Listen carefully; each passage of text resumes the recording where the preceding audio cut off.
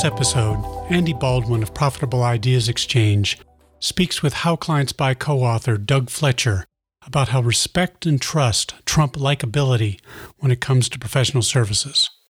So, Doug, it's considered common wisdom that clients buy from people they like, but in How Clients Buy, you guys take a different point of view on this. Can you explain to us why you think that the common wisdom is wrong? Yeah, I think for forever, 100 years, decades, certainly, if we were given any advice as to how to be successful at, our selling our services, we were always told that, clients hire people they like, right?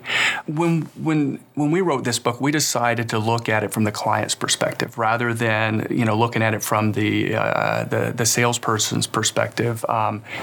We decided to look at it through the lens of the client. And what we came to was that in the end, we don't think that clients actually buy or hire those that they like. They hire those that they respect and trust. And at the end of the day, if there were a tie, a 2 or 3-way tie between equally, capable service providers, sure, maybe like as a tiebreaker. Maybe, someone hires someone that they're like, I would prefer to work with Andy over Tom or something like that. But at the end of the day, with serious, weighty, real-world problems, we think that clients are going to hire people they respect and they trust more than people they like. So what would you say to those sort of up-and-coming wannabe partners who have always been taught that clients buy from the people that they like? First thing I would say is, forget about being likable. Most people are plenty likable, right? Just be yourself, be human, be caring, be professional, but don't focus on being likable, right? So forget that common wisdom.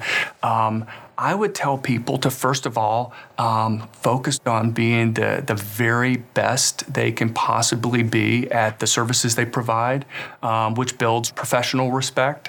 And then secondly, take really good care of your clients and in every step of the way, because respect and trust trump likability. And so like is a tiebreaker, but we think that's not the number one most important way in which clients hire.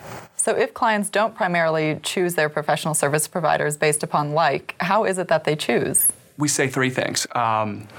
Typically, prospective clients hire those that they know, respect, and trust, or that comes recommended by someone that they know, respect, and trust.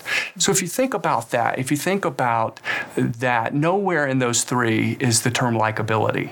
So, if you focus on, who do you know and who you can help, what are you doing to build your professional credibility, your respect, and thinking about your actions as it relates to having your client's long-term best interest at heart, I think if you focus on those things, I think at the end of the day, that's how clients choose.